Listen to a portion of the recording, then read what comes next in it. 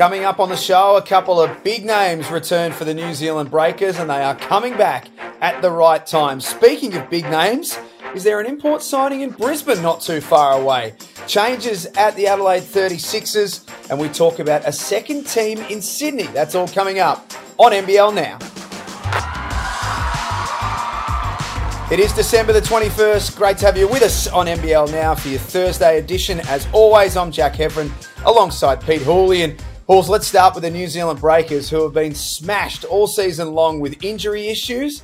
Finally, they get some good news in the returns of Will McDowell-White and the big one, Zylan Cheatham, to return on Friday night against the Sydney Kings. And a big game for it too, isn't it?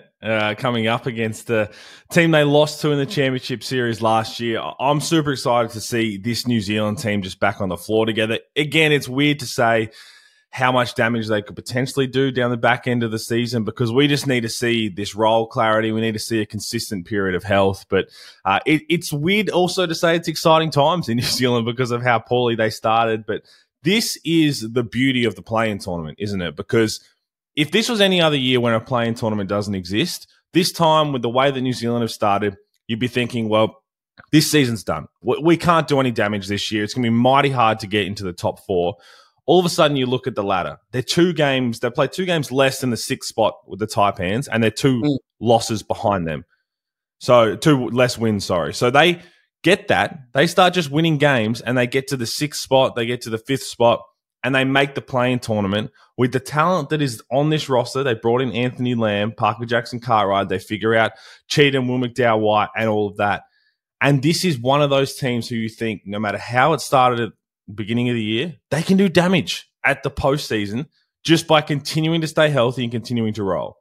We were talking yesterday on this show with Ruck about Southeast Melbourne's Big Four. It just dawned upon me then, those names you mentioned, Parker Jackson-Cartwright, Will McDowell-White, Zylan Cheatham and Anthony Lamb. Pete, I think you could argue that's a Big Four as good as any in the competition, couldn't you? No doubt. And we didn't see it at its best, obviously. There was a bit of trying to figure out who is going to be the main ball handler between Parker Jackson-Cartwright and Will McDowell-White. And let's not forget, when PJC was signed, I think a lot of people envisioned, and maybe even Modi Mayor, that he's going to come off the bench. He's going to be our Barry Brown Jr. type scorer. Will McDowell-White, we know, is the big free agency signing. And then Will McDowell-White does his hand, and all of a sudden you need to throw PJC into that starting point guard role. And he dominated. So you're kind of thinking, okay, when Will comes back, how do we slot him in? And let's be honest, Will McDowell-White's not a bench player in the NBL. He's absolutely not. He's a starting point guard, and he's one of the best local point guards we have. But trying to fit alongside a team and a player that was already comfortable in PJC, it was a little hard, and they couldn't figure it out. So there's still some things they need to sort out in terms of rotations and lineups. But that Anthony Lamb, what an unbelievable mid-season signing. He has been an absolute force to be reckoned with since he stepped into the league. So you think about just adding Cheatham alongside that, and then Will McDowell-White finding everybody. And again, health is going to be important for them, but if they just worry about just ticking off small goals, okay, we get 2 out of the next 3 wins. We get that, we tick that off and hunt to the top 6, anything can happen. I'm so interested in the New Zealand Breakers now, Halls, and what happens next. I'm such a believer in Modi Mayor as a coach and that lineup. I mean, they're 3 games off Southeast Melbourne right now. Their next month could be one of the biggest stories in the competition, I think. Well, again, you mentioned Southeast Melbourne, but there's other teams. Brisbane's been on a bit of a free fall. The Taipans have been inconsistent. So for all the struggles that New Zealand have had on the court, obviously, but a lot that's been out of their control with key injuries and long-term injuries for a sustained period, all of a sudden the teams around them who should be putting some space on the top 6 and between the top 6 and the bottom 4 aren't doing that. So everything seems to maybe, I don't want to go early, but maybe lining up for New Zealand just to make a run at this thing. And as we said, you've just got to make the top 6. And again, it doesn't matter if they finish in the 6th spot and they start the play-in tournament playing an away game. If they're playing their best basketball when that happens, a lot of people are going to say, geez, this is going to be a semi-final team and we expect them to be in the semi-final series. You mentioned the Brisbane Bullets. We had the news come through on Tuesday on Overtime via Olgun Ulic that DJ Mitchell is going to be out for the remainder of the year with a hip injury. It's opened the door for them to explore the import market, and we believe that a signing might be close. I was watching overtime as well when that dropped, and Olgun didn't want to give much, did he? Didn't want to give many names, didn't want to kept everything close to his chest. But when the team talked about it, and Liam dropped a name that really pricked my ears up, because an old championship teammate of mine, and I spoke to him a couple of months ago, Casey Prather, and I asked him, I said, are you keen to come back to the NBL? And he said he loves it here, and he said it absolutely would. He's been out a long time with a knee injury. Similar-ish injury, I think, to Abdul Nader as well, the new signing to the Phoenix in terms of that cartilage in the knee. So it's been a long time. But if that's someone they're going after, I think it'd be a perfect fit because, again, you're kind of taking a risk on his health, on his body. You haven't seen him play for a long time, but Justin Schuler has a relationship with him. He knows how he plays. And if he plays to the level we all expect, even a little bit lower, if that's the person they're going to try and go after, all of a sudden you're thinking, well, hang on, Casey Prather's back. He's still early 30s.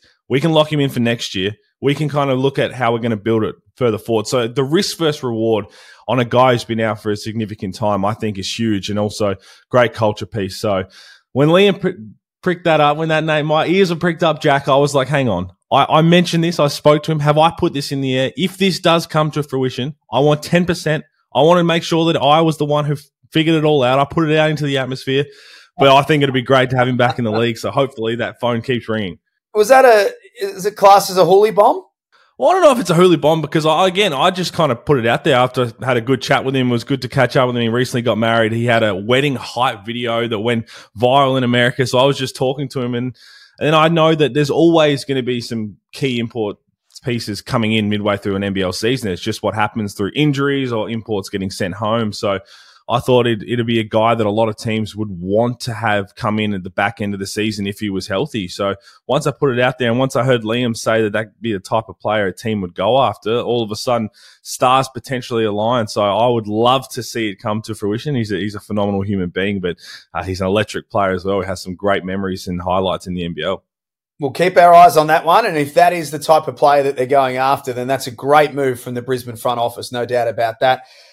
Changes at Adelaide. More changes. CJ Bruton departed a few weeks ago. There's been a little bit of chopping and changing. That now includes Craig Simpson, assistant coach, who has left for family reasons, and we wish Craig all the best in his next move. I don't know, Pete. It feels like just the appropriate thing to do because it just feels like they need to cleanse themselves of this year. They do, which is weird to say because we've still got half the year left, right, in terms of cleansing and kind of starting with a new outlook. But Scott Ninnis would want to come in and kind of do things his own way now, which is fair enough. You're the new head coach for the rest of the season. And if you're Craig Simpson, you've been there and you've been under CJ Bruton and you've been trying to figure all that out and get on the same page. And obviously that didn't work for that time. They were all together. And when CJ Bruton left, you kind of thought that it would be not so much weird, but it would be an interesting place for an elite assistant coach to be in because you've had to put all your hard work into, okay, we're doing it this way. This is the way the head coach wants. This is what we want. And now it's flipped. And all of a sudden you've got to try and get back onto a different wavelength and it would be hard to do. So I don't mind the whole idea of, let's just cleanse things. Let's try and get forward because the one difference I look at between the two places that have changed coaches, right, is fun.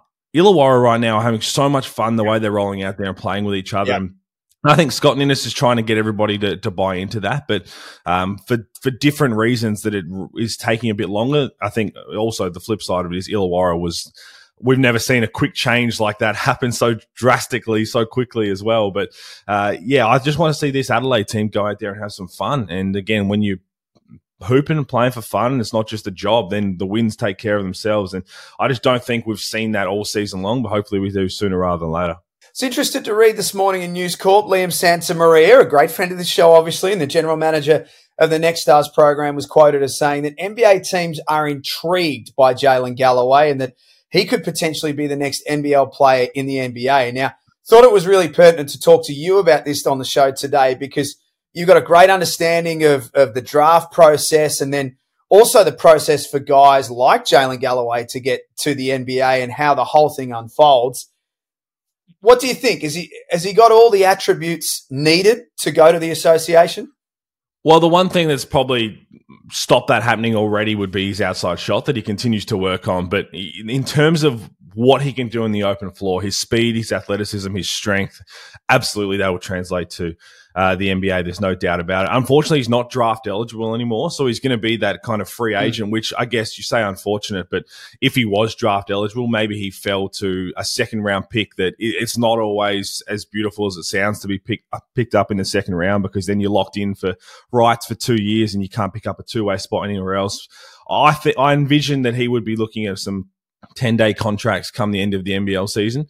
You think about this, the NBA season winds down. Those teams that are not in the hunt anymore and they want to try a couple of guys out who are free agents, that's again, by not being able to go to the draft, he can look at that and say, okay, I get a 10-day contract. The back end of this season, you play a couple of games and make an impact, you get another 10-day, and all of a sudden you're looking at the following year. And I think that he will be an NBA player sooner rather than later. We've all watched him grow over the last few seasons. It's been phenomenal. And again, those pros and cons of not being able to enter the draft, it's different for the age group, it's different for where you're at in your season. And I think that him not being eligible will make this a better process in terms of once this NBL season finishes, do not be surprised if he's quickly on a plane overseas for a little 10-day or a little workout or something like that.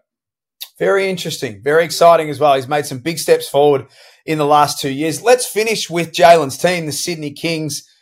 Discussion constantly around expansion and what's happening next here in the NBL and where the next license might go. But I think it's really interesting that the discussions that are happening now around a second Sydney team somewhere down the line, Pete, probably sooner rather than later. There's a memorandum with the Kings and at the current ownership that there can't be another team in Sydney for a couple of years. But after that, thoughts? Well, I want to see more teams the merrier, right? We all want to see this continue to boom the way the NBL trajectory is going. But it's obviously a very hard market for basketball because of it's dominated by rugby. And understanding what you look at what the Kings have done the last few years, it's been commendable. It's been unbelievable to see the packed out stadiums, obviously the championships and all of that. I think they've done a great job, Paul Smith, Chris Pongras and all of the Sydney Kings team. So the flip side of that is if you bring in another Sydney team, one, you want that rivalry to build up and try and get people on board. But two, you want to come together with the current Kings and say, hey, let's try and get into this market even deeper together. How do we do this together while still being fierce inner city rivals and build this thing up to where basketball, when you think about Sydney, yes, you think about rugby. I know the Swans are there. You think about all this, but you think about basketball in that same conversation because the Kings are on that trajectory to get up there already. Another Sydney team, while still having that hot rivalry, you want to make sure you continue that together and just really put a massive footprint in that harbour city and continue to grow. So I'm all for it. I love the rivalries. I mean, we've seen what the Throwdown's built into. We know the history of some other teams, West Sydney Razorbacks, all of that. We know all this history that's around there. So again, I want to see more teams. I think there's a lot of talent floating around. And if that's the way it would be, I think it'd be a great step. Are you still putting your hand up as general manager of the Gold Coast franchise? Gold Coast, absolutely. I think the more I stay in Melbourne and the more that I see a forecast of 35 degrees and sunny and I walk out and it's raining, the more that the Gold Coast just becomes a little bit more enticing. So anything in that regard, and I'm still just waiting for whatever happening with the Blitz next year. I'm on board. I'm ready to go up and get tickets straight away. I had a great time up there. So if we can start there and we'll just see how the dominoes fall, Jack. I'm looking forward to seeing what happens next in terms of expansion, and I can't wait for this round. I think it's such an important round in the context of the season. It all starts with New Zealand and Sydney, followed by Cairns and Southeast Melbourne as a Friday night doubleheader. Halls, great to chat to you, and we'll do it again soon. Thanks, mate.